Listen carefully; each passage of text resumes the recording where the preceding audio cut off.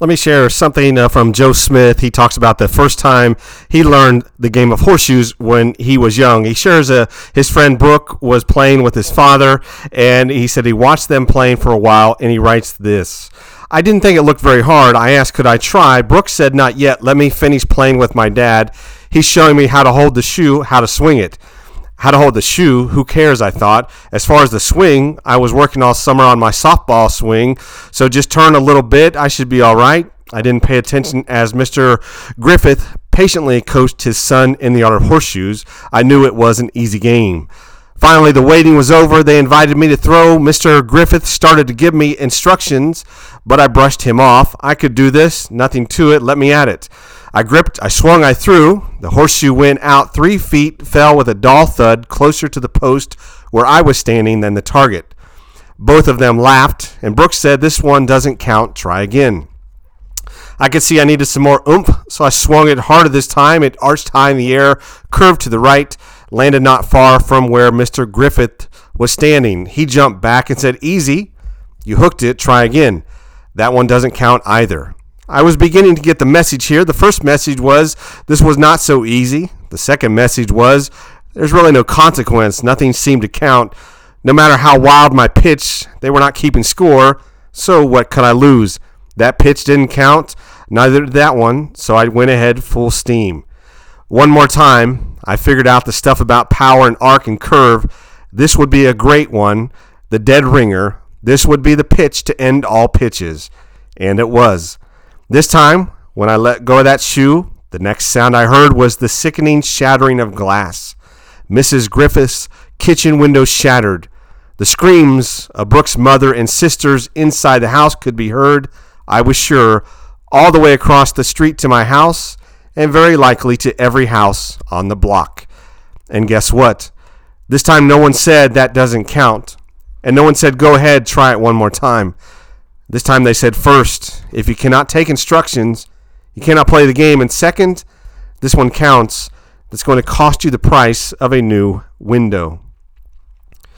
You know, we're going to look at some things today to just encourage who we are in Christ wherever you find yourself in your walk of faith, and just to stop and be inspired to step away from some of the stress in the culture and everything that everybody's facing, and just move into a time of just resting in who we are in Christ and the promises that he says about who we are in him.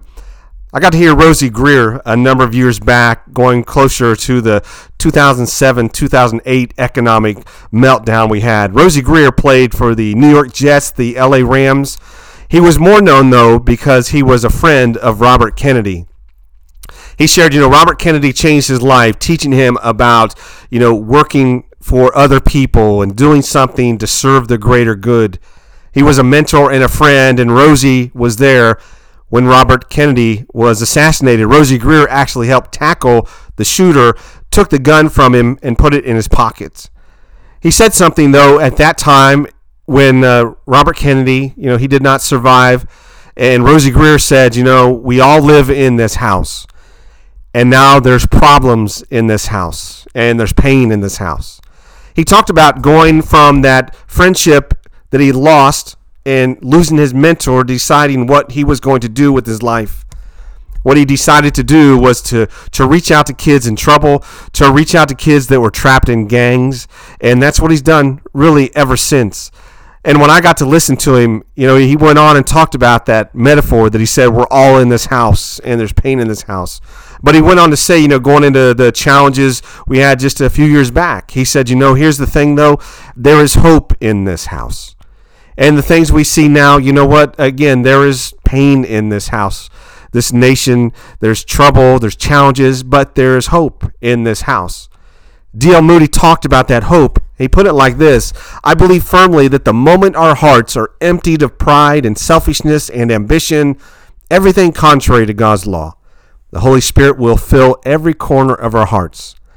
But if we're full of pride and conceit and ambition, there's no room for the Spirit. We must be emptied before we can be filled. So today, let's maybe think of some things, that have to be emptied so that we can be filled by Christ. Maybe some things need to change in our life. It's estimated about 45% of our daily activity is basically automatic, cued by triggers. There's a fascinating study that was done about triggers on a college campus. They were noticing these students were spending too much time watching TV. And so they thought, what if we change their environment? How much impact? So what they did is they took half the students, put them in one dorm, half in another dorm. And in one dorm, they arranged the furniture the same as their old dorm, TV and everything, exact same place. The others, though, they rearranged the furniture, put the TV in a different place, the furniture in different places. And what they found is where there was no change in the way the room was arranged, those students went right back to watching the same amount of TV. But when the layout in the new dorm was changed, what they found is that different location, simply arranging things differently, it changed those students' habits, and they had much more success in the school. And why? It's because they were able to change those things that might trigger them. And maybe it's a simple change in environment that's needed. Maybe it's something a little bit more radical. But I'll give you an example. When I counsel couples that are fighting, one thing to look at is if you fight all the time, maybe it's in the kitchen. Change that environment. Discuss hard topics in another room, you'll find that the tension comes down. We get triggered by certain places, certain things. And, if we change some of those things, suddenly we're able to make some bigger changes in our life on whole. Here's something that I love this verse in Matthew 23. I've got to watch this actually play out in real life. But Matthew 23:37, Jesus says, Jerusalem, how often I have longed to gather your children together as a hen gathers her chicks under her wings, but you were unwilling. Where I have my office, I get there at 5 a.m., it's still dark, and there's a killdeer mother, and she sits in the parking lot because it's still warm on the cement. And so when I pull in, I have to be careful, but when the lights hit her, she'll stand up, and underneath her are chicks. She'll go to the side of the parking lot, and they will rush over, and then she'll sit right back down. It's really just amazing to watch that. And Jesus was using the same analogy, something that we can all identify with. He was saying, listen, I long to gather you together like a hen gathers her chicks. David talked about this in the Psalms. He said several times, I take my refuge in the shadow of your wings. That picture there is underneath those wings. There's protection, there's warmth, there's love, there's care. Jesus says that's who he is in our life. Something John Piper said, I really appreciate this, that he talked about, mentoring couples getting married, and he would say to them, do you believe in Jesus as your Savior? And he'd often get a response like, sure, I want to go to heaven, but that wasn't the answer he was looking for. So he changed what he says to people, and now he says to them, do you take Jesus as your treasure? Because we dream about a treasure, we hold it in a special place, we protect it, we think about it. And so when somebody just says, sure, I want Jesus because I just want the benefits of heaven and my sins, to not have to take those, what we need to say, though, what Jesus calls us is to love him above all things and to stop and say, do I take him as my treasure? He is the one who says, take refuge in the shadow of his wings like a hen protects her young. He offers that to you and me, especially in this challenging time. We might need to look at some of the things that trigger us. Maybe stop watching some of the things that we watch or listening to some of the voices we listen to and empty some things out so they can be filled by Christ, that one who is always watching over us. Joe Smith, he finished that story. He said, I picked up the shards of broken glass, thinking about how much a window might cost, how many weeks of my allowance would be spent repairing the damage. I saw Brooke and Mr. Griffith in a whispered huddle off to the side. They exchanged some sort of confidence I was not privy to hear. I was so embarrassed, I just wanted to melt down and disappear. However, they came toward me, and Mr. Griffith said quietly, don't worry about it, Joe. Just pick up the pieces, go on home. Brooke says he wants you to be around to play with all summer, and so he's going to pay for that window. Just clean it up and go home. And Joe closes with this. He says, in Christ, God was reconciling the world to himself, not counting their trespasses against them. Jesus paid it all. Be reconciled. Come on home. These are unique times to say the least, but we are still encouraged moment to moment because Christ, he doesn't change. And no matter what the circumstances are, he is right there in our life.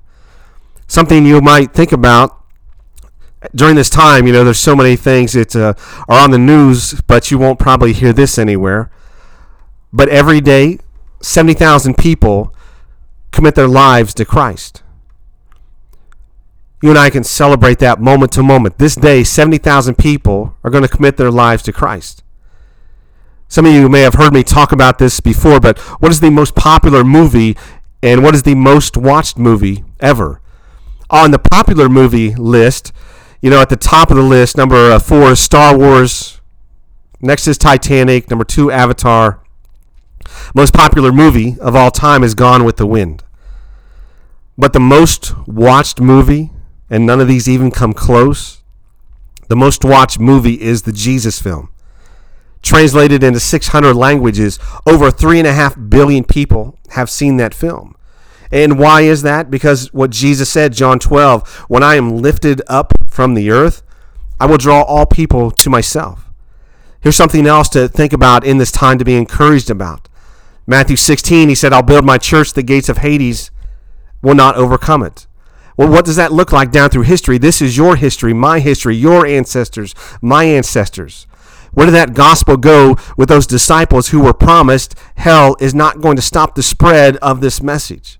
In the first century, that gospel went to Egypt, Sudan, Armenia, France, Italy, Germany, Britain, Iraq, Iran, India, Greece, Yugoslavia, Bosnia, Croatia, Asia Minor, onto Albania, Algeria, Libya, and Tunisia. In the second century, the gospel reached Morocco, Bulgaria, Portugal, Austria, North Africa. In the third century, Switzerland, Sahara, Belgium, Odessa, Qatar, Bahrain, Hungary, Luxembourg.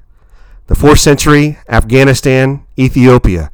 In the 5th century, there's West Africa, the Isle of Man, San Marino, Liechtenstein, the Caucasus, Ireland, Central Asia. The gospel that the gates of hell would not stop in the 6th century reached North Yemen, Ceylon, Malabar, Nubia, the Channel Islands, Andorra. In the 7th century to China, the Netherlands, Indonesia, Mongolia. The 8th century reaching Iceland, Pakistan, East Germany. Then to Tibet, Burma, Denmark, Czechoslovakia, Sweden, Norway. In the 10th century, Hungary, Russia, Greenland, Bohemia, to Poland. You see, that's the one that we are committed to, whose promises are being fulfilled. Nothing stopped from that promise, even in the challenges we face today. And here's what is the amazing part. We each get to play a role in that same promise, that same church, that same body. Whether you're a mother, a father, you're married, you're single, whatever age you are, whether you have children or not, each of us are called to step forward and say, I serve the one who said the gates of hell will not stop the gospel. I serve the one who calls me to take refuge in the shadow of his wings. I serve the one who took my trespasses away, invites me to come home. Jack Canfield said it well. He's the writer of the Chicken Soup for the Soul series, but he's also a speaker, and he shared this. You're not able to have a dream without being given the capacity to make it come true. You're not able to have a dream without being given the capacity to make it come true. Whatever's in your heart at this time, that is true now, that's true always. That dream is there for you to reach out and grab hold of it and live that dream in a way that honors Christ.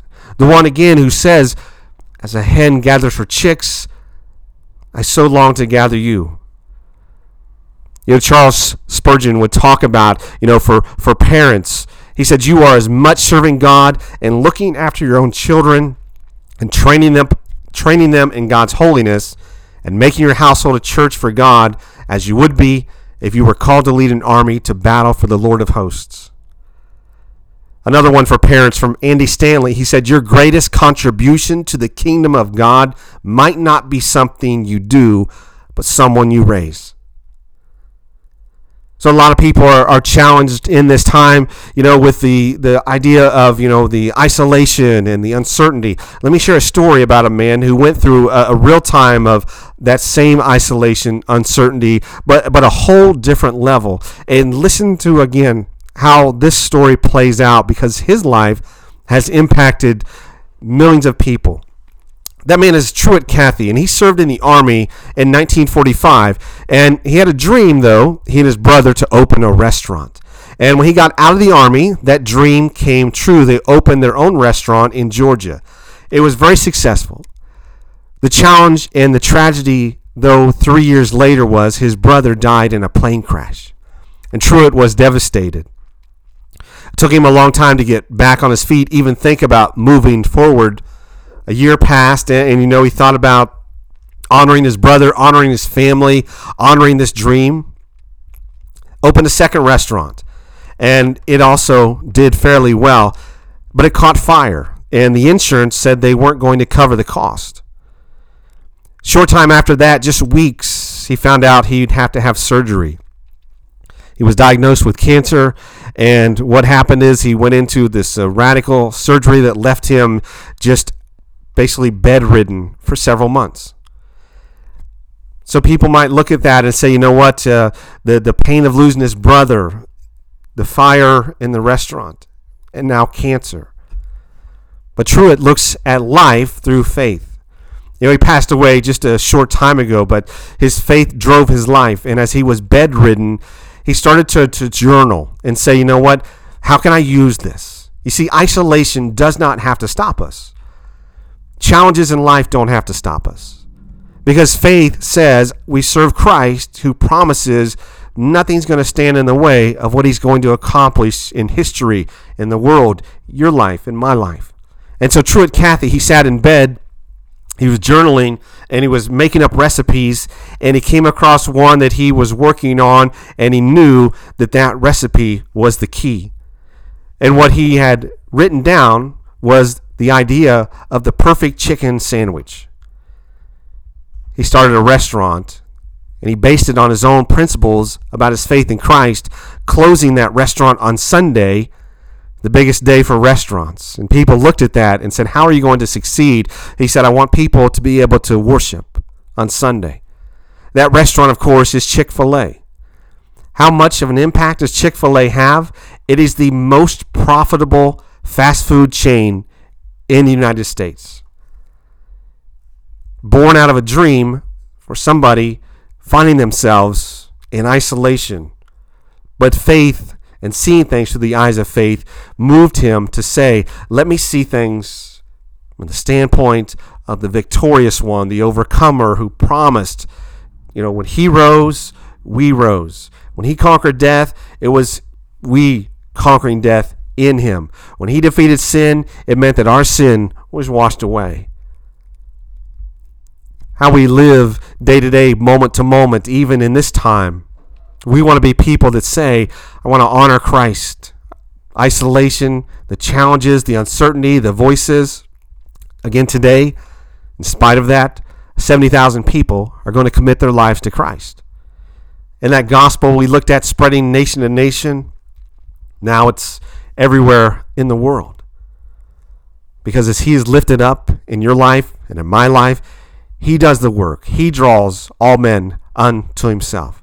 And he looks at our life and he says that sin, that broken window, he paid the price so that we can be free. It's amazing what grace can do when we give to one another in ways that make such a difference by different standard, different love, different type of giving. Judy Rogers, she shared, about a time, it was around the holidays, and it was her dad, and he wanted to get his wife, her mother, a special gift. He had been laid off for going on 4 years, and he wanted to do something special, and the one thing he hated the most was to have to do dishes, and he said he was going to get her a dishwasher. And Judy Rogers said, you don't understand, though, unless you know our house. It had the original wiring and plumbing. They couldn't handle the installation of a dishwasher. And she said, you know what, on top of that, we had this tiny kitchen. There was no place to put an appliance. And on top of that, we were behind on mortgage payments, so we could never pay for this. And he hated the thought of washing dishes so much, he said, I'd rather do anything else. But she said, here's what happened. My mom, she had to go through a major surgery. And that surgery left her with a lot of pain for several months as she was recovering. And she found it difficult to do much physical labor. And so she woke up one day, and Judy said there was no large box. There was no new plumbing, no new wiring. Nobody remodeled the kitchen. And I'll just read what she said next. Rather, there was a small note, handwritten by Dad. And it read, for 1 year, I will wash all the dirty dishes in this household. Every one. And he did. He really did. You see, that's what happens when faith steps into our life.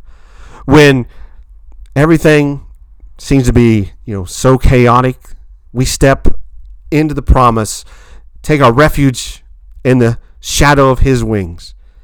And we say, you know what?